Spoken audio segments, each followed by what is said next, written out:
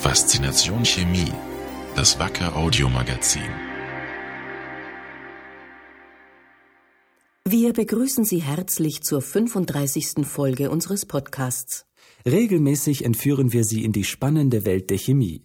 Und in dieser Folge hören Sie von einer einzigartigen Büste zu Ehren von Nelson Mandela, bei deren Herstellung Silikonkautschuk von Wacker eine wichtige Rolle gespielt hat. Die Büste des ehemaligen südafrikanischen Staatspräsidenten und Friedensnobelpreisträgers besteht im Inneren aus gewöhnlichem Porzellan.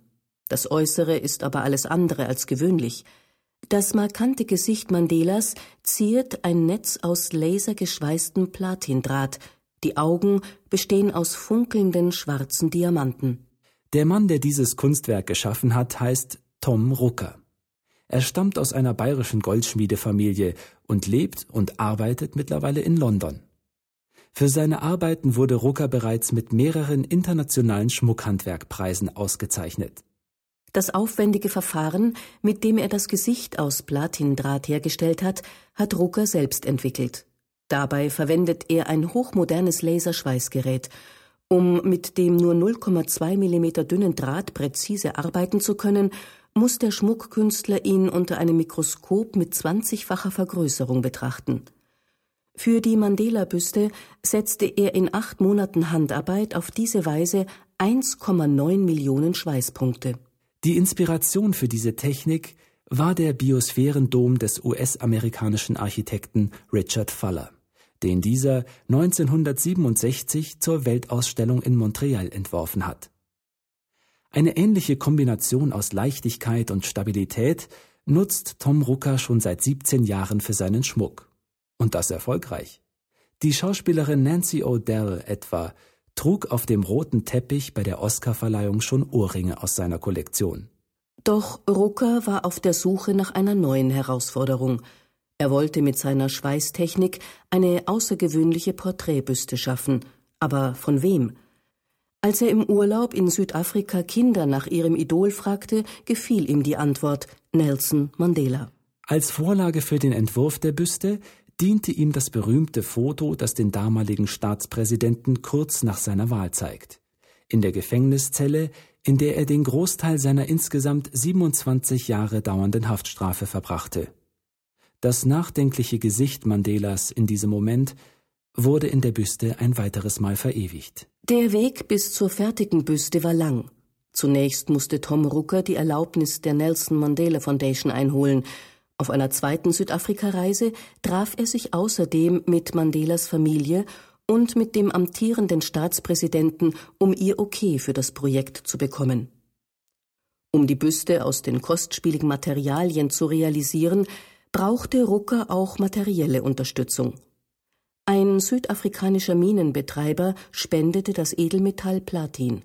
Die staatliche Porzellanmanufaktur Meißen kümmerte sich um den Porzellanguss und Wacker stellte den Silikonkautschuk, aus dem die Negativform hergestellt wurde. Die teuren Materialien wurden von der Mannheimer Versicherung versichert und die Bayerische Staatskanzlei unterstützte das Projekt im Rahmen der bilateralen Beziehungen des Freistaats zur südafrikanischen Provinz Westkap. Der erste praktische Schritt war ein 3D-Modell im Computer, das auf dem Bild Mandelas in der Gefängniszelle basierte.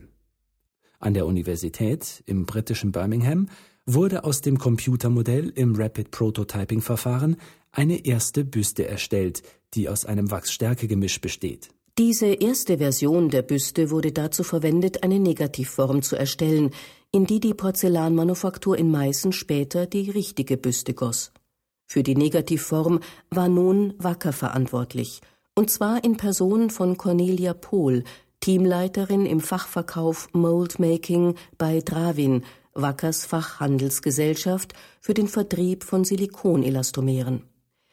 Sie besuchte Tom Rucker mit 45 Litern des 2-Komponenten-Silikonkautschuk's Elastosil im Gepäck.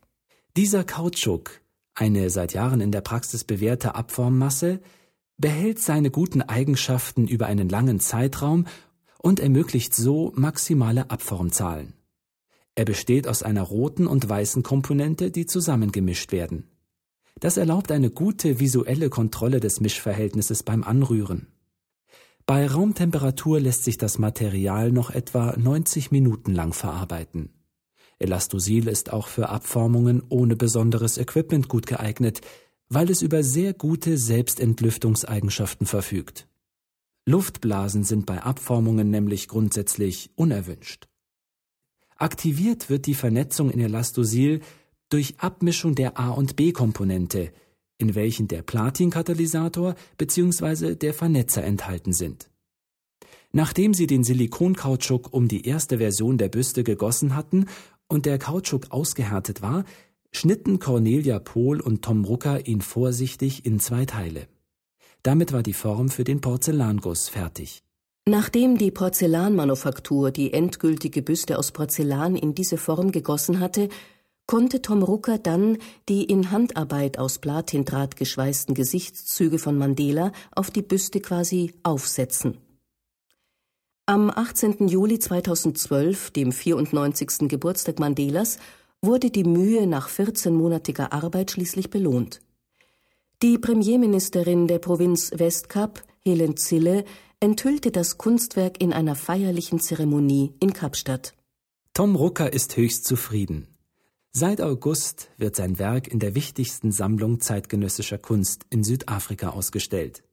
Neben Arbeiten von Kunstikonen wie Käthe Kollwitz oder dem Erfinder der modernen Plastik, Auguste Rodin. Das war's bei Faszination Chemie. Mehr Infos finden Sie im Internet unter www.wacker.com/podcast. Bis zum nächsten Mal. Auf Wiederhören. Wacker. Creating tomorrow's solutions.